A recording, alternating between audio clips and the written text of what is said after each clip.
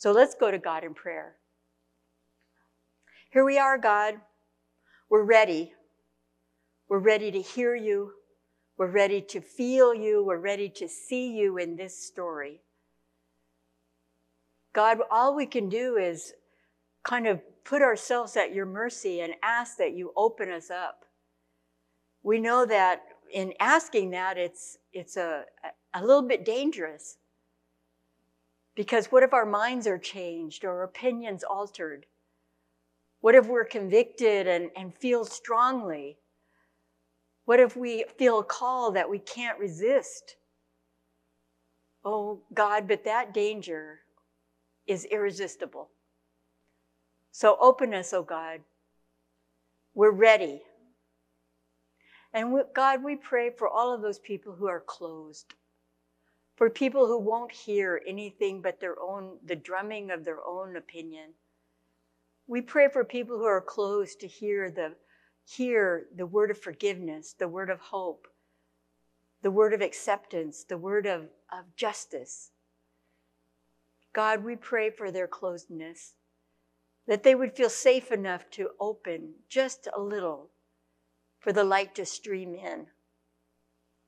So God, we come into the light, into your light, and we pray that it will illuminate our understanding today. And we pray these things in the name of our Savior Jesus. Amen. Okay, so the way we're going to work it today, because we have like 97 chapters, actually only 3, but it feels like 97. I'd like to give you just a little overview of this particular type of writing. Then we're going to do chapter 39. I'll read it, and then we'll go through that with kind of all its quirks and crannies and story. And then we'll go through chapter 40, and then we'll do the same with that, and then chapter 41, and we'll do the same with that. So it'll be broken into 3 pieces, okay? Now, you may be getting to know me a little bit and know that I can get on a roll and never stop. So you need to stop me if you have a question, if you have an observation, if you have something that you think it's really significant and important. It doesn't even have to be significant. I don't want to put that title on it because you'll never raise your hand.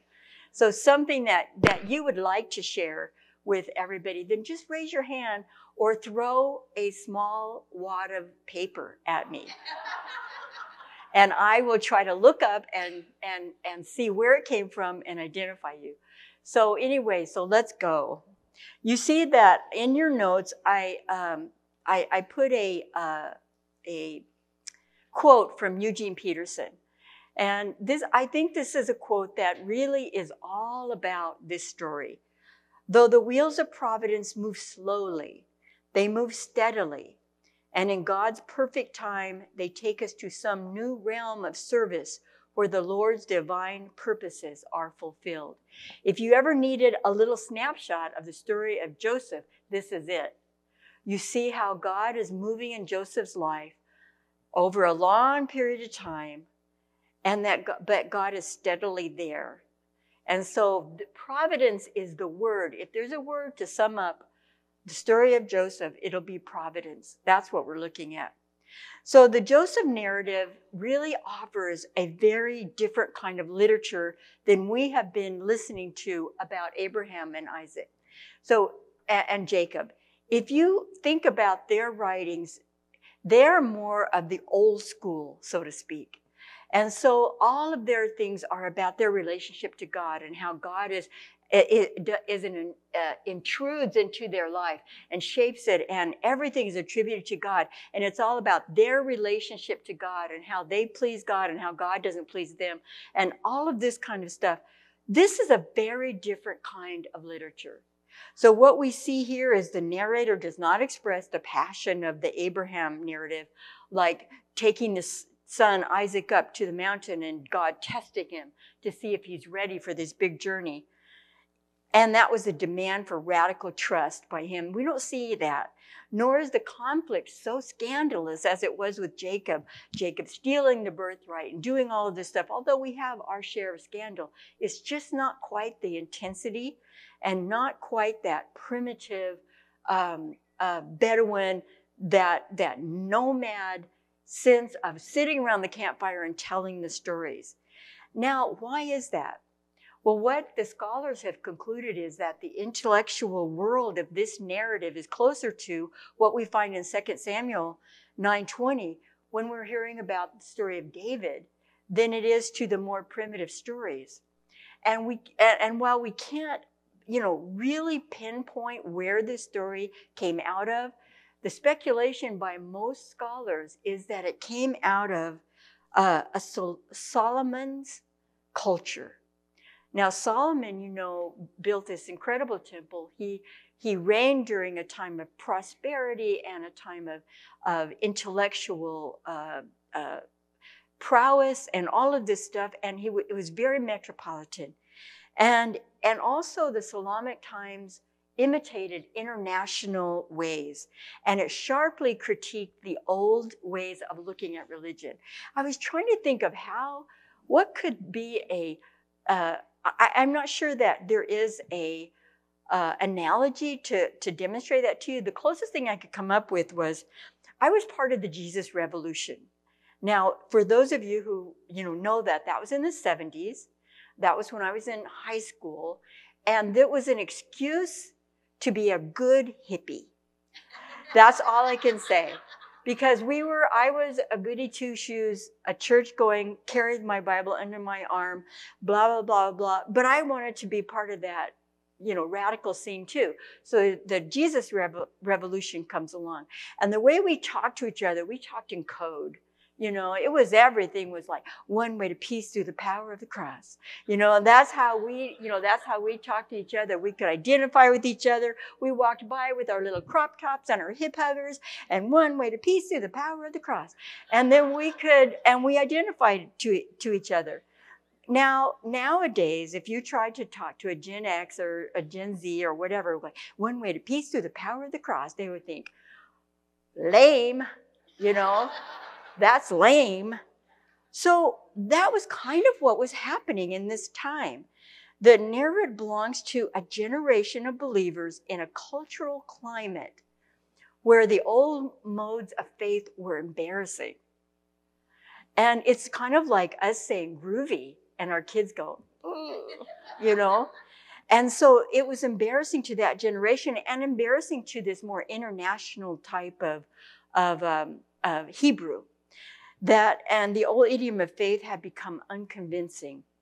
So this narrative, which is very unique because we're going to go right back into that primitive way of being with God in Exodus, but the narrative should be understood as a sophisticated literary response for a cultural, theological crisis. And how does one speak about faith to a generation where the older ways are found less than attractive or less than wanting? And this is one of the issues of the Joseph narratives. So the theological claims of the narrator are subdued and they're mostly implicit. In other words, it doesn't say, and so God did this and God did that, and Joseph said to God and God said to Joseph. It's more implied. We know that Joseph is a person of God, and quite often there's that providence sentence that's just slammed in there, and God made it happen. So, but there isn't this exchange and there isn't this ongoing relational experience that we've had with Abraham and Jacob. But there's no wrestling with angels. There's no staircase to heaven. But the narrative has identifiable and a singular intention. And what is that intention? It urges that no matter what happens in history, all the contingency of a history, the purposes of God are at work in hidden and mysterious ways. So that's what the purpose of this story is trying to convey. That whether you see God or not, God is there at work. Now, can't we relate to that? That we don't see these grand miracles. We don't see this exchange maybe that Abraham and Jacob had, but the mystery of God at work in our lives, we depend on that. That's part of our faith, that God is at work in and is implicit in everything that we do. But nonetheless, the ways of God are reliable and will come to fruition. So this narrator is attentive mostly to the mysterious ways of God's providence, the way God works things out.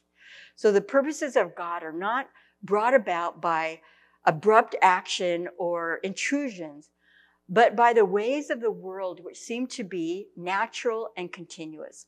So in other words, there's something that happens, there's a consequence of that happening, and then there's something that happens after that.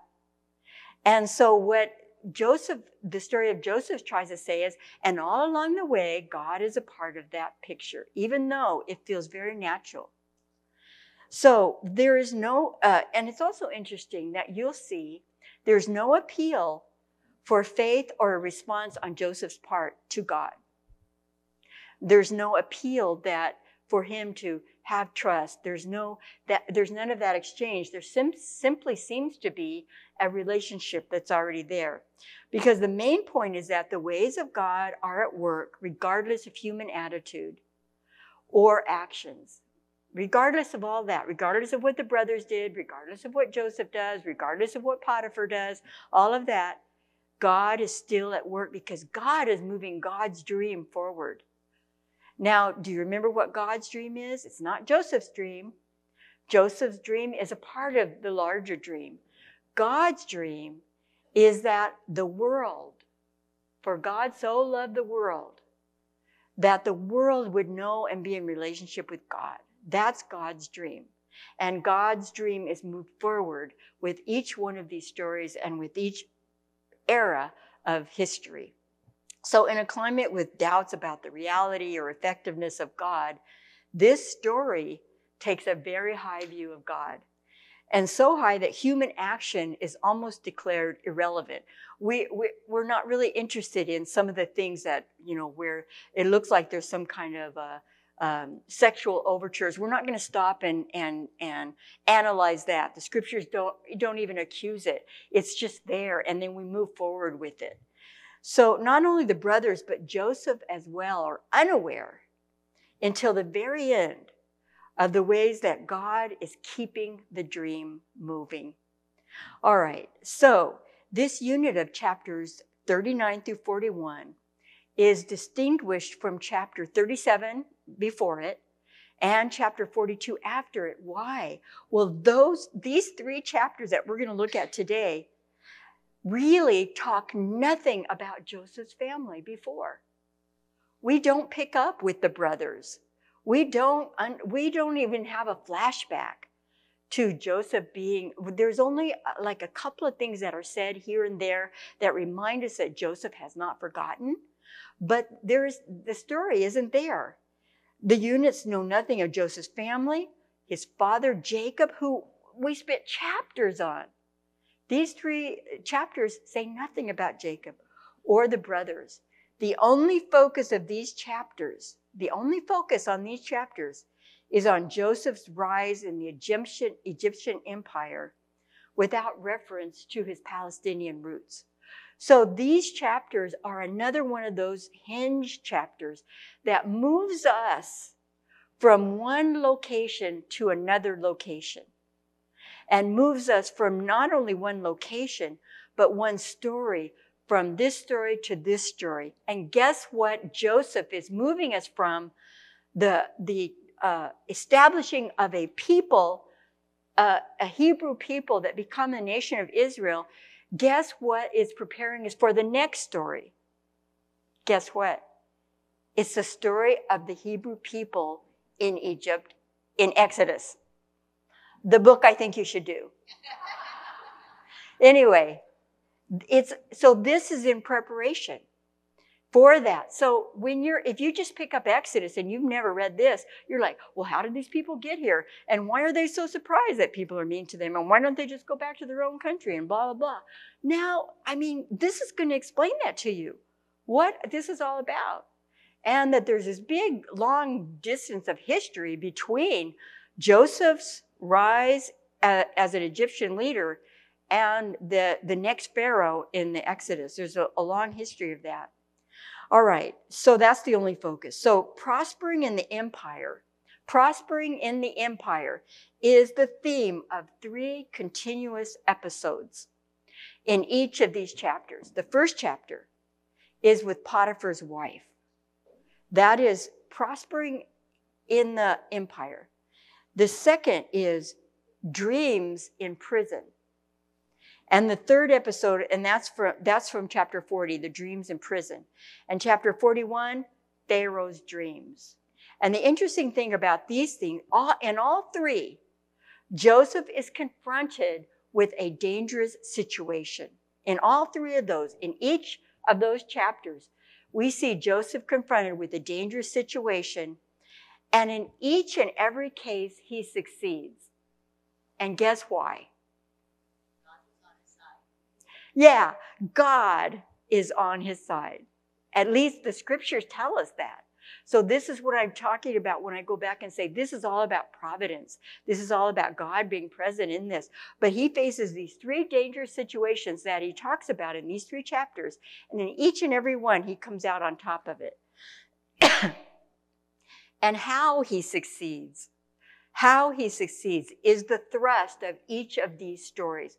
So if you question, why is this story in there? The story is in there for 2 reasons. Because it presents a dangerous situation, a dangerous possibility, and it shows us what happens when God is present with you.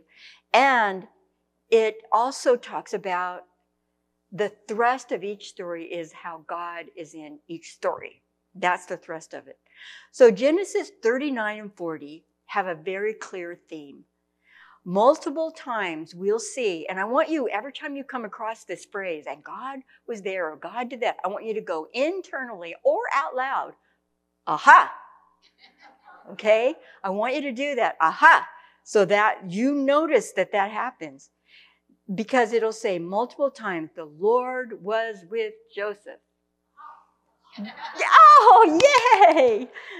This is not, so we see in the first chapter, this is not a lesson about sexual temptation, though the passage does provide a very vivid picture of it, or how to behave in a bad situation, how he's wrongfully accused in prison.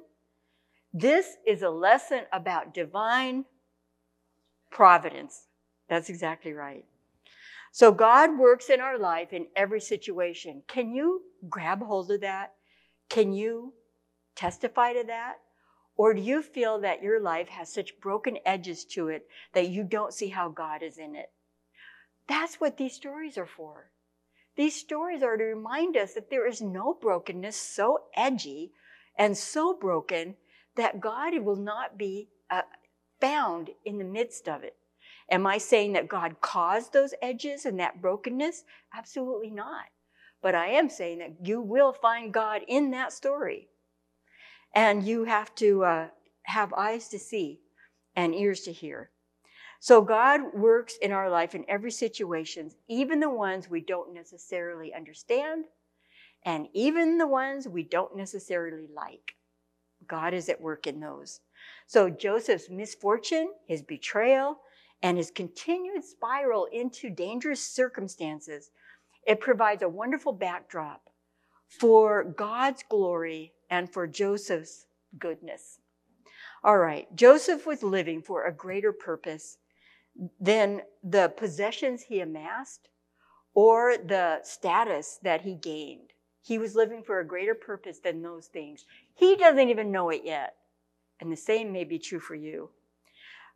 Or the betrayals that followed him through life. He was actually living for a greater purpose than that. But his circumstances points us to the God who is present and the God who never forgets just how precious and beloved each of the ones that God claims as his own, which is the world. All right, are you ready to do some reading? This is in chapter 39. Chapter 39, Joseph and Potiphar's wife. Now Joseph was taken down to Egypt, and Potiphar, an officer of Pharaoh, the captain of the guard, an Egyptian, they made sure you knew exactly who he was, bought him from the Ishmaelites who had brought him down there. The Lord was with Joseph,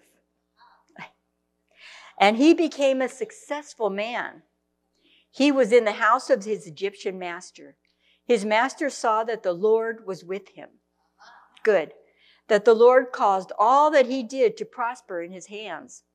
So Joseph found favor in his sight and attended him. He, meaning Potiphar, made him overseer of his house and put him in charge of all that he had. From the time that he made him overseer in his house and over all that he had, the Lord blessed the Egyptian's house for Joseph's sake. The blessing of the Lord was on all that he had in house and field. So he left all that he had in Joseph's charge, and with him there he had no concern for anything but the food that he ate. Now Joseph was handsome and good-looking, and after a time his master's wife cast her eyes on Joseph and said, "Lie with me." But he refused and said to his master's wife, "Look, with me here, my master has no concern about anything in the house. And he has put everything that he has in my hand. He is not greater in this house than I am, nor has he kept back anything from me except yourself, because you are his wife. How then could I do this great wickedness and sin against God?" And although she spoke to Joseph day after day, he would not consent to lie beside her or to be with her. One day, however, when he went into the house to do his work, and while no one else was in the house, she caught hold of his garment, saying, "Lie with me." But he left his garment in her hand and fled and ran outside. When she saw that he had left his garment in her hand and had fled outside, she called out to the members of her household and said to them, "See, my husband has brought among us a Hebrew to insult us. He came in to me to lie with me, and I cried out with a loud voice. And when he heard me raise my voice and cry out, he left his garment beside me and fled outside." Then she kept his garment by her until his master came home. And she told him the same story, saying, "The Hebrew servant whom you have brought among us came in to me to insult me. But as soon as I raised my voice and cried out, he left his garment beside me and fled outside." When his master heard the words that his wife spoke to him, saying, "This is the way your servant treated me," he became enraged. And Joseph's master took him and put him into the prison, the place where the king's prisoners were confined. He remained there in prison. But the Lord was with Joseph. And showed him steadfast love. He gave him favor in the sight of the chief jailer. The chief jailer committed to Joseph's care all the prisoners who were in the prison. And whatever was done there, he was the one who did it. The chief jailer paid no heed to anything that was in Joseph's care, because the Lord was with him. And whatever he did, the Lord made it prosper. This guy can do no wrong. This guy, now he doesn't know that going into all these circumstances. So I imagine there's a lot of fear going on. But let's take a look at this chapter. So the chapter is divided into 3 parts, okay? Verses 1 through 6 describes a brand new situation for Joseph. And that situation is he's sold from where he was in slavery into Potiphar's house. Potiphar really likes him and puts him in charge of everything. Joseph verses 7 through 20 reports the main action of seduction and escape. He got out of her clutches. Verses 21 through 23 describe Joseph's new situation at the end of the episode. And what is his new situation? He's in prison, but that's about it, because he's in charge of the whole prison and everything that's there. And it's interesting, don't you think, that they use the same language that they used to describe his being in charge at Potiphar's house. Potiphar did not worry about anything because Joseph was in charge. And then he goes into jail and says the jailer did not worry about anything because Joseph was in charge. The theme of this story of Joseph and Potiphar's wife is a very common story in ancient literature. In fact, there's a close parallel to a more ancient story than this in Egyptian folklore. And that story is called the story of 2 brothers. And it's an ancient Egyptian tale in which the wife of an elder brother tries to seduce the younger brother, accusing him of rape when he resists her advances. So why do they use this story? Because such accounts are about the abuse of power. Do you remember we talked about that with Judah and Tamar, where on the outside, the story of Judah and Tamar looks like it's a seedy, dark, sketchy story about some kind of sexual sin. But it's not. It's about an abuse of power. In that sense, it was Judah's abuse of power as being the one who had all the, he was the one who was in control of everything. And Tamar had no control over anything. So it's about an abuse of power. And it's represented in this case by a woman with higher status, and the importance of integrity represented by a man with lower status. And I must say it's not lost on me that once again the woman is made out to be the bad guy, but I'm going to let that go. But I want you to notice something. There is a very modern take about our understanding of sexual harassment in this biblical story. Abuse of power. We know that the basis of much sexual harassment and sexual predatory behavior, and the thing that will get you nailed about that is if you're in a higher status than the one, if you sit in a seat of power over the one that is the accuser or the one that you have been, a predator with, it doesn't matter. It could be a pastor. It could be a psychologist, a psychiatrist, a doctor. It could be the foreman on a dock. If you're the person in charge and you have this relationship that's unhealthy, dysfunctional, and whatever relationship with somebody that is not in charge, that's considered an abuse of power. And it's not good, and it can really lead to some great damage. So we have this abuse of power. So when it's employed in the Joseph narrative, this common theme emphasizes Joseph's character and God's presence with him in the midst of it. And the story also lays the groundwork for us to anticipate the abuses of power that are described in the narratives of Israelite slavery in guess where? In Exodus. That's right. It's laying the groundwork for this because we've seen this. We see this whole theme of abuse of power, laying the groundwork for what happens when those in charge treat you badly. So it's laying the groundwork for Exodus. So in verse 39:5, let's just run through a few of things that maybe in this chapter that you may have questioned. In verse 39:5, the theme that God's blessing of Israel's ancestors was mediated to those whom they came into contact. Did you get that? Did you pick that up? Where because he was in Potiphar's house, God blessed Potiphar's home and made Potiphar rich and wealthy. And that's how it goes. Now, this is a very important and prominent literary style of the Yahwist writer. Remember I talked to you about the sources of Genesis? The Yahwist, the Elohist, the priestly, the Deuteronomic, and do you remember that? So this is the Yahwist. So we know that the Yahwist is playing a major part in telling this story. At least inserting this particular piece that says, and he was blessed, and he was blessed, and she was blessed, and they were blessed just because they came in contact with him. So then in verse 39:6, it says Joseph was handsome and good looking. And this is, emphasized throughout Scripture. We see this over and over again, especially Old Testament.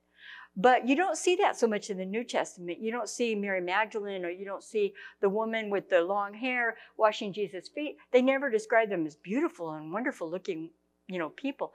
But in this they do. So why would that be? Perhaps beauty was a sign of being touched by God. So they make sure that you know that these were very beautiful people. Now, if you look at the description of his mother, do you remember who Joseph's mother was? Rachel. If you look at the description of Rachel in 29:17, it uses the exact same words to describe her. Exact same words. It says she was, and NRSV translate this as handsome and good looking. That's not the original translation. The original translation is beautiful and a glory to behold. So these two words are the exact same words used to identify Rachel, thus making the connection. And we are reminded that Joseph is not an Egyptian. We are reminded of that by that. So Joseph, as a servant, is placed in a difficult situation by his mistress, but he defends his actions as two things: loyalty to his master and to God. So what we have here is we have laid out for us the importance that the biblical writer has about keeping our vertical and horizontal relationships intact, that both are important. You can't love God and hate people, right? And there's no way you're loving people and hating God. If you're loving people, you're loving God. If you're loving God, you're loving people. So it is a reminder to us of who we are in relationship to one another. Potiphar's wife claims to have resisted Joseph's advances. And I want to say again, this is another example. I mean, my eyes just went, oh my goodness, nothing is new under the sun. Because this is another modern harassment example. I know that when you go through harassment training, which we do, pastors and church people, and maybe you have in your workplace as well, you have to, the first thing you have to do is, did you tell them no? And if you never said no, if you were complicit and all that stuff, that's a whole nother kettle of fish. But if you said no, and you were very firm about it, then they're in trouble and you're not. So what does it say? She claims that she resisted his advances and cried out loudly, right? Even though nobody was home. So, but she says she cried out loudly, and why are they going to believe her? Because she's the Egyptian wife of Potiphar. So this was part of the criterion that were used by officials, but also spoken about in Deuteronomy 22. When you get there, then you will see that this is talked about where it talks about crying out. You have to cry out and say no. All right, so that was part of that. So in prison, just as in the official's household, Joseph, you just can't keep this guy down.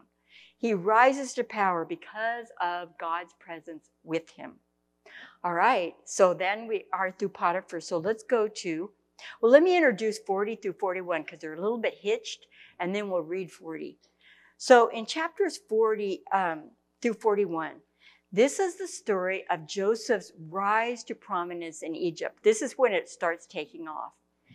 And his attainment of a position of authority second only to Pharaoh. How did this happen? He was sold into slavery, thrown into jail, and now he's the vice president. It's incredible. Joseph reaches such status, not through his own political prowess, not because he's very savvy about the way things work in Egypt. He gets there because of his ability to interpret dreams. His ability to interpret dreams. And it's an ability that's given to him by who? God. God gives him the ability to interpret dreams. Who knew back when he was 17 and had those dreams that his ability to interpret dreams was going to lead him to be vice president? Who knew? Dreams were widely regarded in Near Eastern literature as a means by which God communicated with human beings, either warning them, instructing them, or alerting them to something or something like that. So imagine, because that was the mindset, if you have a dream, God is talking to you. So imagine, go back to when he was 17 and he's telling his brothers, I had this dream where I'm in charge of everything. Of course, what he was saying was, God spoke to me and said to me, you're going to all be bound down to me. So then also 2 dreams that have the same theme are considered particularly reliable. So we'll see that in chapter 41. We'll see that affirming each other. So among the authors of Genesis, it is the Elohist, not the Yahwist, but the Elohist in particular, who always describes God as using the means of communication with Israel's ancestors and their neighbors through dreams. So we have these two we can see these 2 sources kind of coming in here. One is saying, if you're in a household, your whole household is going to be blessed. The other is saying, and God speaks to you only through dreams. And so they're coming together, and this wonderful story emerges. So then let's go to chapter 40. The dreams of 2 prisoners. Ready? Sometime after this, the cupbearer of the king of Egypt and his baker offended their lord, the king of Egypt. Pharaoh was angry with his 2 officers, the chief cupbearer and the chief baker, and he put them in custody in the house of the captain of the guard, in the prison where Joseph was confined. The captain of the guard charged Joseph with them, and he waited on them, and they continued for some time in custody. One night they both dreamed, the cupbearer and the baker of the king of Egypt, who were confined in the prison. Do you notice how they keep saying the same thing over and over again?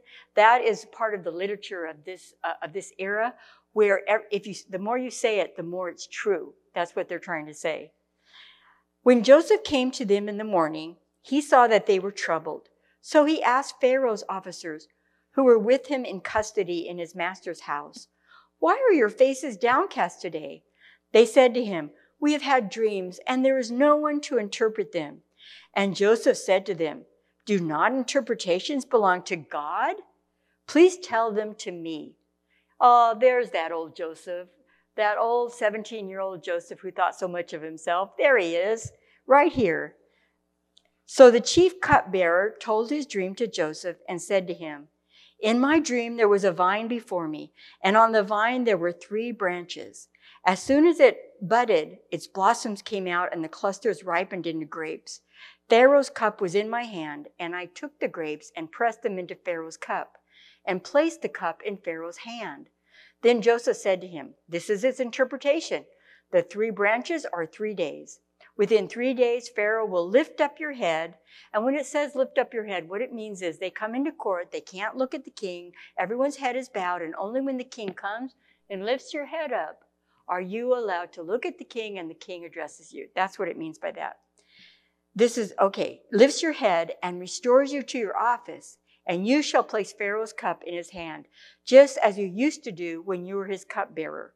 But remember me when it is well with you. Please do me the kindness to make mention of me to Pharaoh, and so get me out of this place. For in fact, I was stolen out of the land of the Hebrews, and here also I have done nothing that they should have put me into the dungeon." When the chief baker saw that the interpretation was favorable, he said to Joseph, "I also had a dream. There were 3 cake baskets on my head, and in the uppermost basket there were all sorts of baked food for Pharaoh, but the birds were eating it out of the basket on my head." And Joseph answered, "This is its interpretation. The 3 baskets are 3 days. Within 3 days, Pharaoh will lift up your head from you, and hang you on a pole, and the birds will eat the flesh from you." Wow. On the 3rd day, which was Pharaoh's birthday, he made a feast for all his servants and lifted up the head of the chief cupbearer and the head of the chief baker among his servants. He restored the chief cupbearer to his cupbearing, and he placed the cup in Pharaoh's hand. But the chief baker he hanged, just as Joseph had interpreted to them. Yet the chief cupbearer did not remember Joseph, but forgot him. That's chapter 40. So let's go back and look at that.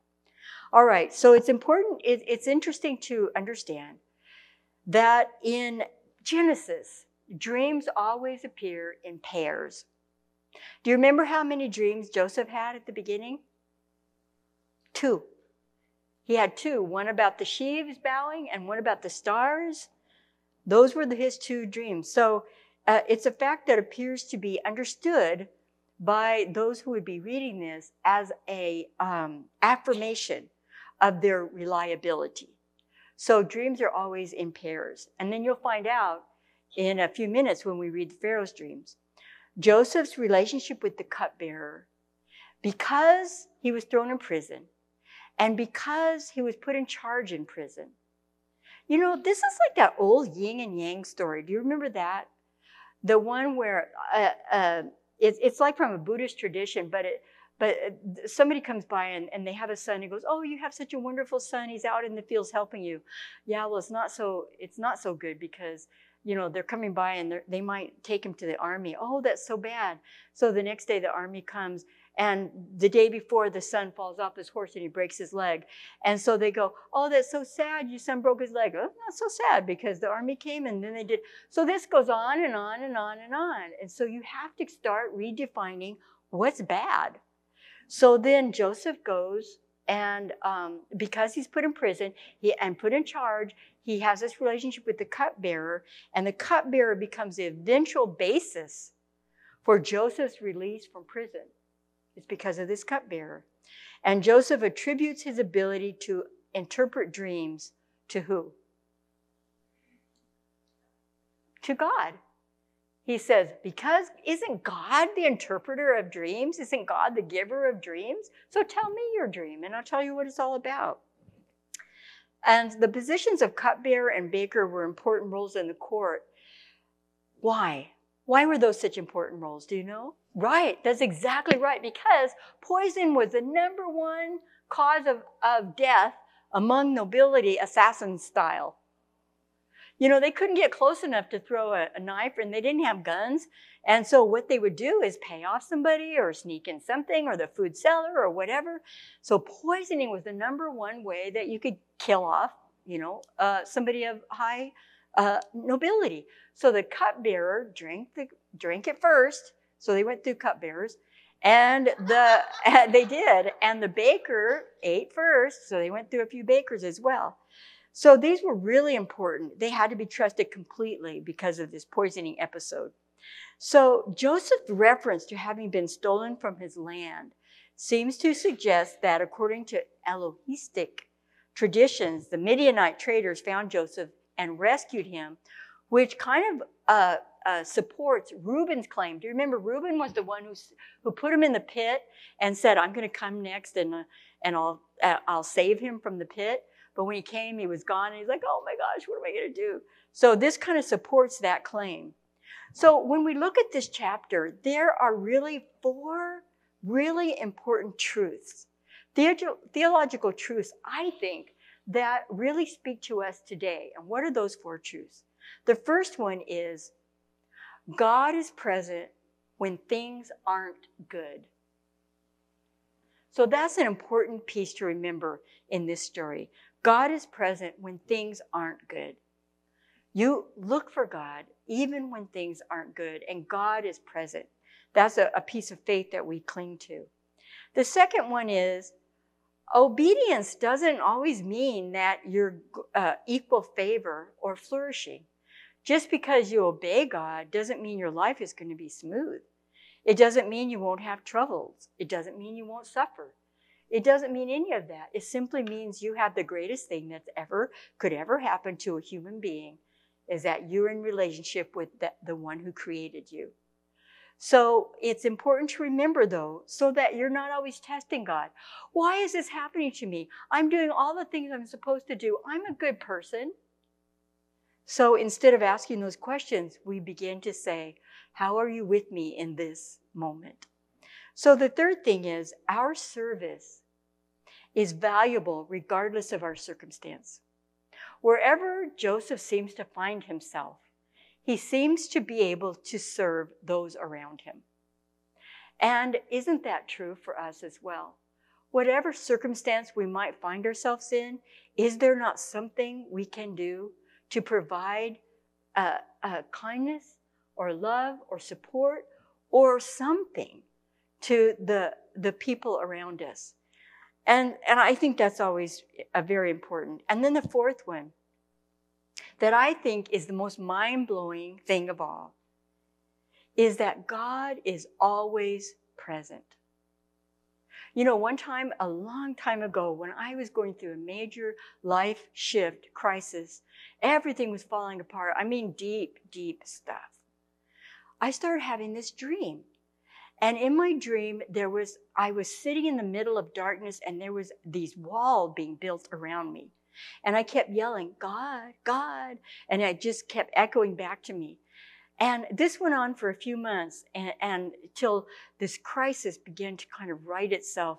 And I could feel the boat was stopping from, shaking like this. And I remember one night I had that dream again.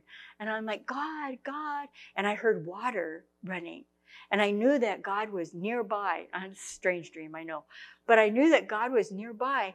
And I said to God in this dark place, I said, God, why are you so far away from me? And God said, I didn't build the wall. Wow. Oh my gosh. I never forgot it. It brings tears to my eyes just to even think about it. I didn't build the wall. So, God is always present. All right, we're ready for chapter 41? After 2 whole years, Pharaoh dreamed that he was standing by the Nile. And there came up out of the Nile 7 sleek and fat cows, and they grazed in the reed grass. Then 7 other cows, ugly and thin, came up out of the Nile after them and stood by the other cows on the bank of the Nile. The ugly and thin cows ate up the 7 sleek and fat cows, and Pharaoh awoke. Then he fell asleep and dreamed a second time. 7 ears of grain, plump and good, were growing on one stalk. Then 7 ears, thin and blighted by the east wind, sprouted after them. The thin ears swallowed up the 7 plump and full ears. Pharaoh awoke, and it was a dream. In the morning his spirit was troubled. So he sent and called for all the magicians of Egypt and all its wise men. Pharaoh told them his dreams, but there was no one who could interpret them to Pharaoh. Let me just stop and say that the term and the office of magician in ancient literature is only found in conjunction to Pharaoh's court. So magician is somebody that can do all kinds of tricks and whatever. And you'll see him again in Exodus when Moses goes before him and does all of these things. And the magicians can do some of the things, but they can't do everything. So here we have the magicians. Then the chief cupbearer said to Pharaoh, "Hey, I remember my faults today. Once Pharaoh was angry with his servants and put me and the chief baker in custody in the house of the captain of the guard. We dreamed on the same night, he and I, each having a dream with its own meaning. A young Hebrew was there with us, a servant of the captain of the guard. When we told him, he interpreted our dreams to us, giving an interpretation to each according to his dream. As he interpreted to us, so it turned out. I was restored to my office, and the baker was hanged. Then Pharaoh sent for Joseph, and he was hurriedly brought out of the dungeon. When he had shaved himself and changed his clothes, he came in before Pharaoh. And Pharaoh said to Joseph, I have had a dream, and there is no one who can interpret it. I have heard it said of you that when you hear a dream, you can interpret it. And Joseph answered Pharaoh, It is not I. God will give Pharaoh a favorable answer. Aha! Exactly. Thank you. Then Pharaoh said to Joseph, In my dream, I was standing on the banks of the Nile, and 7 cows, fat and sleek, came up out of the Nile and fed in the reed grass. Then 7 other cows came up after them, poor, very ugly and thin. Never had I seen such ugly ones in all the land of Egypt. The thin and ugly cows ate up the first 7 fat cows, but when they had eaten them, no one would have known that they had done so, for they were still as ugly as before. Then I awoke. I fell asleep a second time, and I saw in my dream 7 ears of corn. full and good, growing on one stalk, and 7 ears withered thin and blighted by the east wind, sprouting after them. And the thin ears swallowed up the 7 good ears. But when I told it to the magicians, there was no one who could explain it to me. How many dreams did he have? 2. Why did he have 2? Exactly. Then Joseph said to Pharaoh, Pharaoh's dreams are one and the same. God has revealed to Pharaoh what he is about to do. The 7 good cows are 7 years, and the 7 good ears are 7 years. The dreams are one. The 7 lean and ugly cows that came up after them are 7 years, as are the 7 empty ears blighted by the east wind. They are 7 years of famine. It is as I told Pharaoh. God has shown to Pharaoh what he is about to do. There will come 7 years of great plenty throughout all the land of Egypt. After them there will arise 7 years of famine, and all the plenty will be forgotten in the land of Egypt. The famine will consume the land. The plenty will no longer be known in the land because of the famine that will follow, for it will be very grievous. And the doubling of Pharaoh's dream means that the thing is fixed by God. So he tells you that right there. And God will shortly bring it about. Now therefore let Pharaoh, now he's going to give him advice. So now therefore let Pharaoh select a man who is discerning and wise and set him over the land of Egypt. Let Pharaoh proceed to appoint overseers over the land and take 1/5 of the produce of the land of Egypt during the 7 plenteous years. Let them gather all the food of these good years that are coming and lay up grain under the authority of Pharaoh for food in the cities, and let them keep it. That food shall be a reserve for the land against the 7 years of famine that are to befall the land of Egypt, so that the land may not perish through the famine. The proposal pleased Pharaoh and all his servants. And Pharaoh said to his servants, Can we find anyone else like this? One in whom is the Spirit of God? So Pharaoh said to Joseph, Since God has shown you all of this, there is no one so discerning and wise as you. You shall be over my house, and all my people shall order themselves as you command. Only with regard to the throne will I be greater than you. And Pharaoh said to Joseph, See, I have set you over all the land of Egypt. Removing his signet ring from his hand, Pharaoh put it on Joseph's hand. He arrayed him in garments of fine linen and put a gold chain around his neck. He had him ride in the chariot of his second in command, and they cried out in front of him, Bow the knee. Thus he set him over all the land of Egypt. Moreover, Pharaoh said to Joseph, I am Pharaoh, and without your consent, no one shall lift up hand or foot in all the land of Egypt. Pharaoh gave Joseph the name Zephaneah Paneah, and he gave him Asenath, daughter of Potiphera, priest of On, as his wife. Thus Joseph gained authority over the land of Egypt. Joseph was 30 years old. Okay. When he entered the service of Pharaoh, king of Egypt. And Joseph went out from the presence of Pharaoh and went through all the land of Egypt. During the 7 plenteous years, the earth produced abundantly. He gathered up all the food of the 7 years when there was plenty in the land of Egypt and stored up food in the cities. He stored up in every city the food from the fields around it. So Joseph stored up a grain in such abundance, like the sand of the sea, that he stopped measuring it. It was beyond measure. Before the years of famine came, Joseph had 2 sons, whom Asenath, daughter of Potiphera, priest of On, bore to him. Joseph named the firstborn Manasseh, for he said, God has made me forget all my hardship and all my father's house. The second he named Ephraim, for God has made me fruitful in the land of my misfortune. The 7 years of plenty that prevailed in the land of Egypt came to an end, and the 7 years of famine began to come, just as Joseph had said. There was famine in every country, but throughout the land of Egypt there was bread. When all the land of Egypt was famished, the people cried to Pharaoh for bread. Pharaoh said to all the Egyptians, "Go to Joseph. What he says to you, do." And since the famine had spread over all the land, Joseph opened all the storehouses and sold to the Egyptians, for the famine was severe in the land of Egypt. Moreover, all the world came to Joseph in Egypt to buy grain, because the famine became severe throughout the whole world. So that's chapter 41. So what do we have to say about that?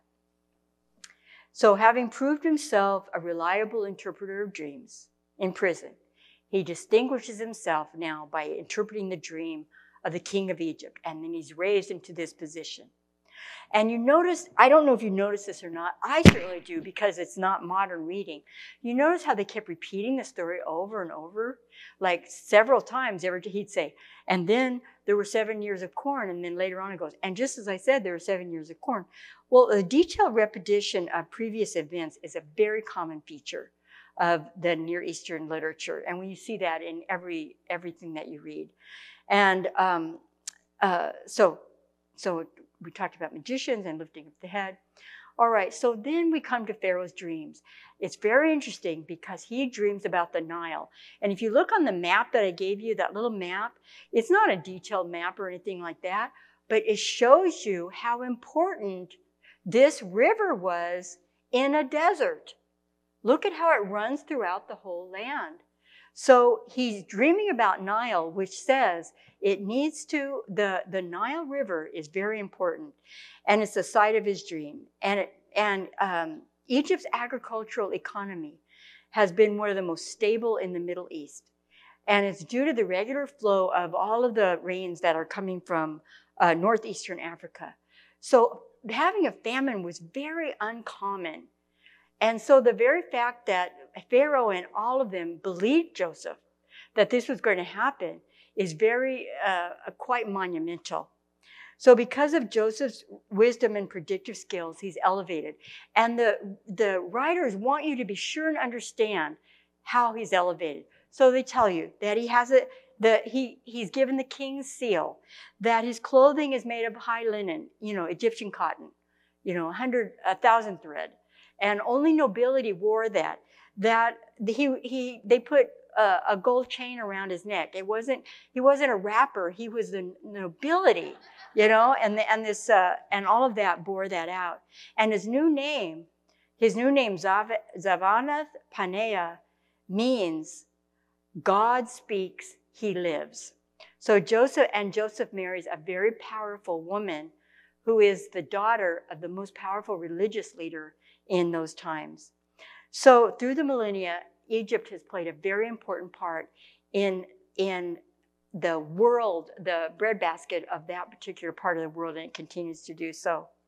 Throughout the life of Joseph, God's great plan was unfolding.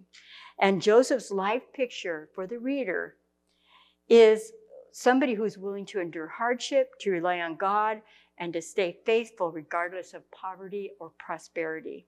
And God was faithful to Joseph. And yet, at the very end, we understand, as he names his children, and you can sense this sense of longing and maybe bitterness about his homeland, Manasseh and Ephraim.